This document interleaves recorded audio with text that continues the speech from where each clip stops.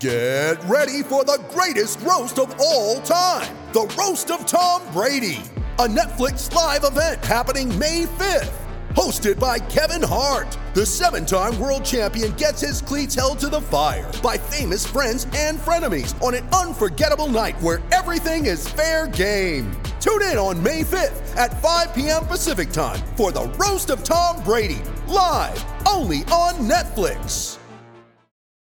Pit Pass Radio, America's weekly motorcycle talk show. I got me a date with some of the motocrossers up around the way. Your source for weekly updates on what's happening in the world of motorcycle racing. You know how fast you were going? Industry news, trends, the people involved. I'm Ricky Carmichael. This is Kevin Schwantz. This is Josh Teemuth. This is Kelly Smith. This is Travis Latron. This is Jeremy McGrath. And now, Pit Pass Radio. All right, high five. We're back in hour number 2 of Pit Pass Motor Racing Weekly. I'm Tony Wink. With me is PJ Dorn and Roman Avila. Producers of the program are Jack and Leanne DeLeon, and our contributors include Tommy Boy Halverson and Chris Bishop. Hour number 1, we had Aaron Plessinger on, Kyle Redmond and Ryan McCarthy from Rhino Power. Hour number 2, we're going to have Bryce Prince on, Colby Carlisle, and those are two real fast guys on 2 wheels, by the way, Super Sport Class and the AFT Singles. Still also to come, we're going to talk about the MotoGP in Thailand with results, and we're going to talk to with the AFT Series Fly Track New Jersey and the series results there, and then the upcoming World Superbike race in Argentina that's this weekend. So that we've got a lot to cover in this hour. We'll get right to our first guest if we can. Jack, please bring him on. He is the Fresh Prince of Bel-Air, Bryce Prince. 4th overall in the Moto America Super Sport class. What's up, man? How are you? Hey, good. How are you guys doing? We're good. You like being called the Fresh Prince? I mean, if it sticks, I guess. Well, you're fresh. Very solid 2018 with a 4th place finish in the Moto America Super Sport class. You scored 2 podiums at Pittsburgh, right? And constantly running with the front guys, especially towards the end of the season.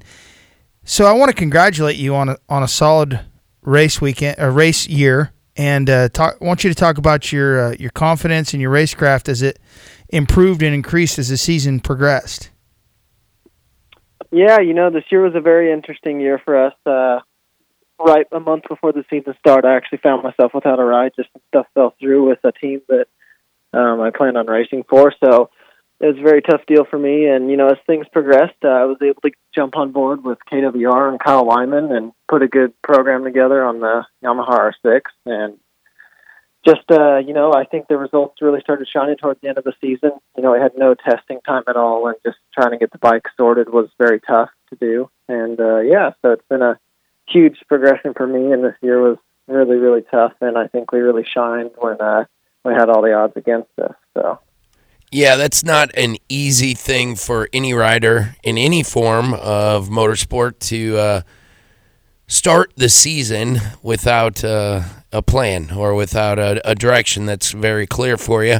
So kudos to you again for starting with a bit of a deficit and turning it into a very respectable season, Bryce. With that said, I mean, what is the next season looking like for you? Because it sure seems like in the number of events I attended this year, and with the recent announcement by Scott Russell that he's going to hopefully be doing something with Moto America. There's a kind of a teaser video out there I hadn't mentioned yet.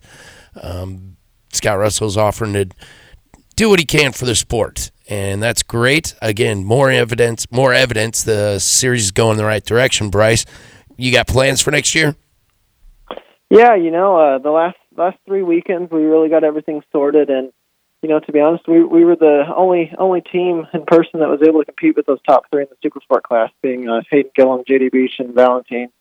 And I think we really showed what we can do once we had the bike set up, and we actually have I've had expressed interest with some potential teams for next year that we've been talking to and trying to sort some stuff out. So next year's looking good. I can't really say too much right now, but we're definitely on the radar to be racing next year in the Super Sport class. You can tell us. We won't tell anybody. Yeah. We keep everything like that under our hat. Yeah, we just, this, my mom listens, but other than that, it's just, it's just us. Yeah. CVMA stuff. I can promise you it's going to be exciting. So. You going to do any CVMA stuff at Chuckwalla?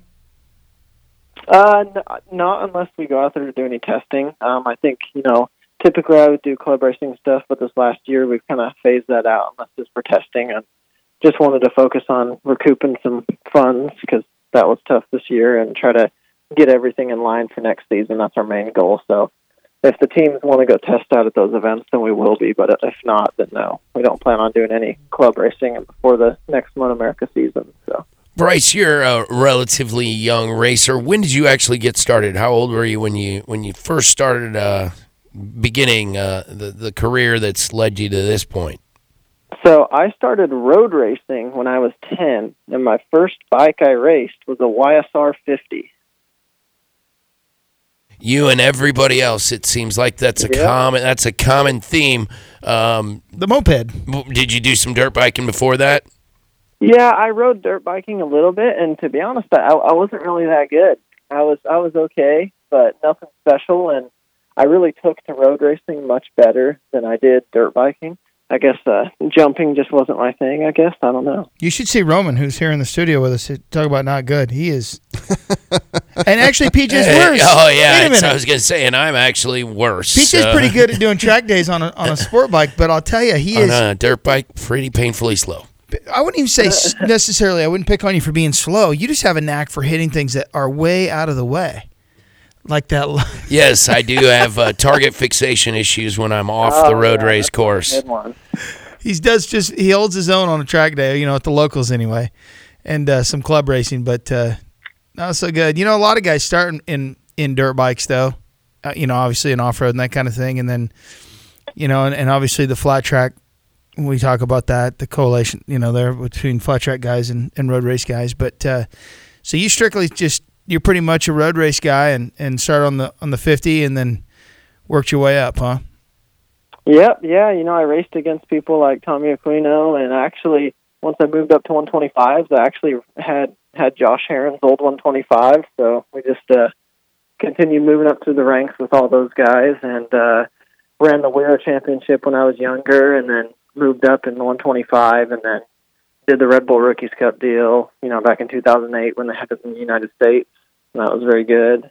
And then pretty much ever since that year with the Rookies Cup, we've been in the AMA paddock of some sort since 2009. So it's awesome. So when Kyle Wyman kind of came to the rescue with you, with a ride, on the KWR R6, how did that relationship between you and him and the team and crew, everybody progress over the season?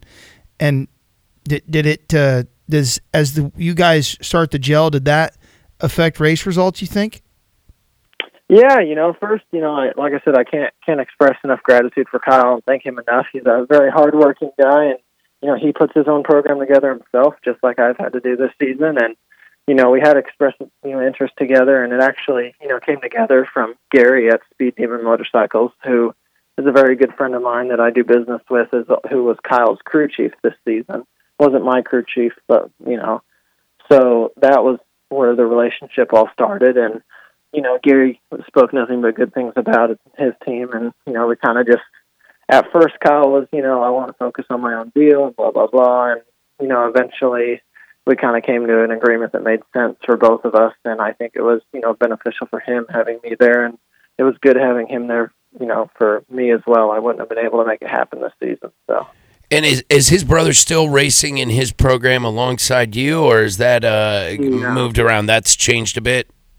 Yes. So, yeah, it was just me and Kyle on the KWR team, and then his brother Travis rode with on the Weir BMW with Steve Weir. So they had their own deal and their own transport and all that stuff. And then Cody, I believe, he didn't do any Moto America event stuff, just miscellaneous club racing. So you previously stated, just want to make sure I heard you clearly, you're done with any probably the club racing amateur level stuff unless it's specifically designated to be a test session? Yes, that's the plan. I mean, every once in a while, we'll get phone calls that people want us to go out there and do some club racing stuff and help out and promote. But, the main objective for me now is to focus on my career and try to, we want to fight for the championship next year at Supersport. That's what we want to do, and we know we can. So, we're just trying to keep everything focused. And like last season, I actually did a series down in the Caribbean, and I won that championship. Ooh, that sounds nice. Yeah, so they actually opted for me to come back in November, but I decided against that because, I wanted to play it safe and be able to focus everything I had for making sure I'm fit and healthy for next year. Go ahead and send them my way. I'll be happy to ride the banana boat over. All right. Hey, Bryce, you were talking about earlier about, kind of recouping some funds. Wow, can I spit this out here? The Daytona 200. Is that something that you've thought about or something that you've done, and that could help pay some bills off? Yeah, we have been toying that idea around. It's been brought up multiple times, and I know Kyle himself has expressed interest in riding it himself too. And I have thought about doing it. And my two crew guys that were with me, Chris and Lewis, both are strongly for it. They really want me to go do it. So if the opportunity's there and all the cards line up and it doesn't conflict with any sponsors and stuff we have going, then yeah, we're definitely in. So. That's big news. So how does that go? So we've seen numerous of Moto America regulars make it one year, not the next, and then guys that never miss it ever. We can count those guys. Danny Eslick's one of those guys, it would seem. JD Beach is generally always there. Do they get that in their contract, do you think, or is it down to the rider, or is it down to the team? I think it's down to both. I think, it being a high-level athlete in Moto America, all the guys there don't, on those teams, they're really tied down to making sure that they focus on the Moto America stuff. A lot of people putting in money see that as a risk, going to race against something that doesn't really count for the season, you know what I mean, besides bragging rights and a little bit of money. So it's definitely a tough call. And for instance, like what happened to DeBeast fell down and really hurt himself and wasn't able to race the first couple of races. Definitely definitely impacted the series and his results. Exactly. Do you think the promoter could do something with that event and make it, even though it's not going to be part of the series and it's it's a different format and everything? Do you think there's something that they could do that would make it a race that you got to go to? You know what I mean? Like, because more money. No, hang on though, because that's it. Yeah, the money for sure. Okay. Well, like we see the Monster Cup this coming weekend in motocross, and it's not a points race, and it's a super dangerous race, in my opinion, for Supercross, because it's Sam Boyd Stadium, and I'm not a huge fan of that place because they go 65 miles an hour down Monster. They're shooting radar, and they're bragging about how fast they're going into a wall jump. You can win $1 million. Yeah, it's not happened much, though. But you could, they could... That's true. Yeah, that is a lot of money. It's a lot of I might take this season off if I win it. There's a lot of guys that are not, and they know they're not going to win the $1 million, but they still show up. But the money's still good. The payout's still there. And the exposure in and of itself. For sure. And not to jump off onto a different tangent here, but if the Daytona 200, which is... talked about race event. Historical. Yeah. Still arguably one of the most historical motorcycle races in the world, although it's losing its luster rather, I wouldn't say quickly, but every year it's less. It's a little bit less important than it was. I think they got to do something to kind of rejuvenate the race. I think if it had more money in it and more spectators and it was still covered on live television, I bet you'd see a lot of factory teams there. Yeah, and I feel like we're at the crossroads. Moto America is doing what they can with their series, the series you're competing in, and again, we here at Pit Pass believe they're going in the right direction. Everything I've seen at the racetrack is wonderful. The number of competitors, the level of professionalism, everything in the paddock, it seems to be going in the right direction. But nobody can disagree that it could be a lot better. And I want Kyle. No. I want Kyle. want the Fresh Prince to comment on that, because it's you see Scott Russell getting involved, and stuff like that, and there's a long ways to go. They have a tough road to hoe, and they knew that when they started it. But it seems like they have a long ways to go. Nobody's arguing that they're doing a great job, and it's 100 times better than it was. But it seems to me like it still is a long way from being very successful. Would you agree with that? I do, unfortunately, and I love the sport, and I've been in it a long time, and it's not just the sport of racing itself, but the whole industry and the market of bike sales and the way everything's going obviously isn't what it used to be 10 years ago.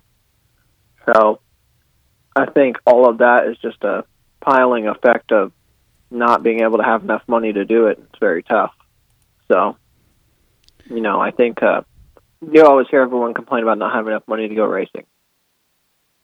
Obviously, that's a truthful statement, but to an extent, there's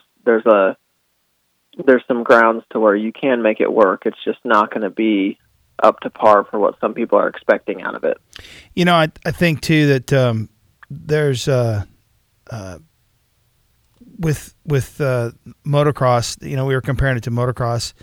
The energy drink companies are huge in motocross, and you don't see that as prevalent in Moto America and in road racing. And I think there's an opportunity there.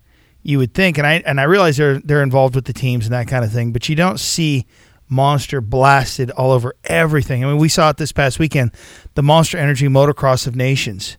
If you didn't like looking at Monster logos, you'd be sick but looking at the sport of motocross. But road racing is not that way. I mean, you see it on some of the athletes and the racers and stuff and the teams, but the team trailers for sure, and their hospitality tents and things like that. But it's not they're not as involved as they are in motocross. And I think, I don't know if you put the cart before the horse, but it seems like there's an opportunity for energy drinks to be more involved with a series as a series sponsor.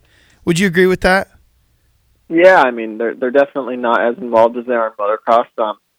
I'm sure they have their reasons, but I don't really know exactly what those are. But, there's a lot of people that I can agree with that are involved in the off-road stuff that are not involved with the road racing circuit. Right, yeah. And there's they're probably better at doing the numbers than any other probably company out there, right?